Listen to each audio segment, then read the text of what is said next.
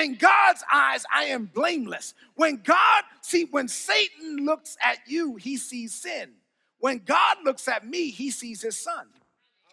And so I'm without blame. Why? And then God decided in advance to adopt. I'm going to talk about that word adopt. To adopt us into his own family by bringing us to himself through Jesus Christ.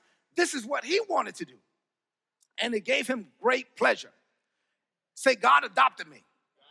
Say, I'm adopted. I'm a son.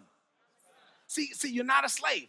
You're not a servant. You're a son. You've been adopted. Now, when someone, now I'm not adopted, so I don't claim to know that firsthand knowledge, but I have talked to people who were adopted, and from what I can understand, people who are adopted, it takes them some time to truly feel like a son.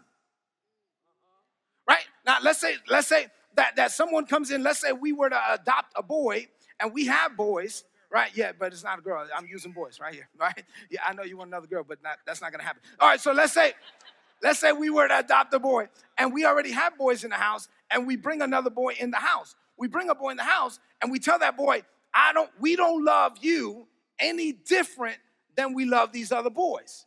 We can say that, but it's going to take that boy some time to believe it. Right? At first, this little boy right here is going to go in the pantry, get whatever he wants. He's going to go in the fridge, get whatever he wants, and we'll tell the other little boy, you're a son now, you can go. And at first, he'll be apprehensive. Right? But one day, say one day, if he ever gets it down in his heart that he's a son, right?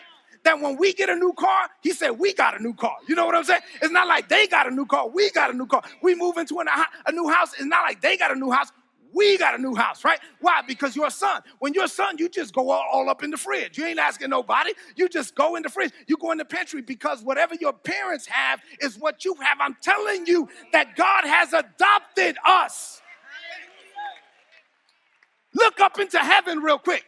Look up into heaven, right? Look up into heaven. Everything daddy has is yours. You can go in the fridge. It's okay. You are not a servant. You're not working for anything. Everything daddy has is yours. The cattle on 1,000 hills belongs to the Lord. There's nothing that's not mine. Everything belongs to him, so everything belongs to me. Say, I'm not a servant. Say, I'm not a slave. I'm a son. This is not tradition. This is not tradition. Tradition is like, well, I got to come to church. I got to do this. I got to clap on the second and fourth beat. I got to, do it. No. You're a son. Even if you don't know how to clap, you're a son. Even if you don't have a perfect Sunday school attendance record, you're a son. Nothing can change the fact that you're a son once you're a son. Say amen to that. Even when your son acts crazy, he's still your son. Say, I'm a son.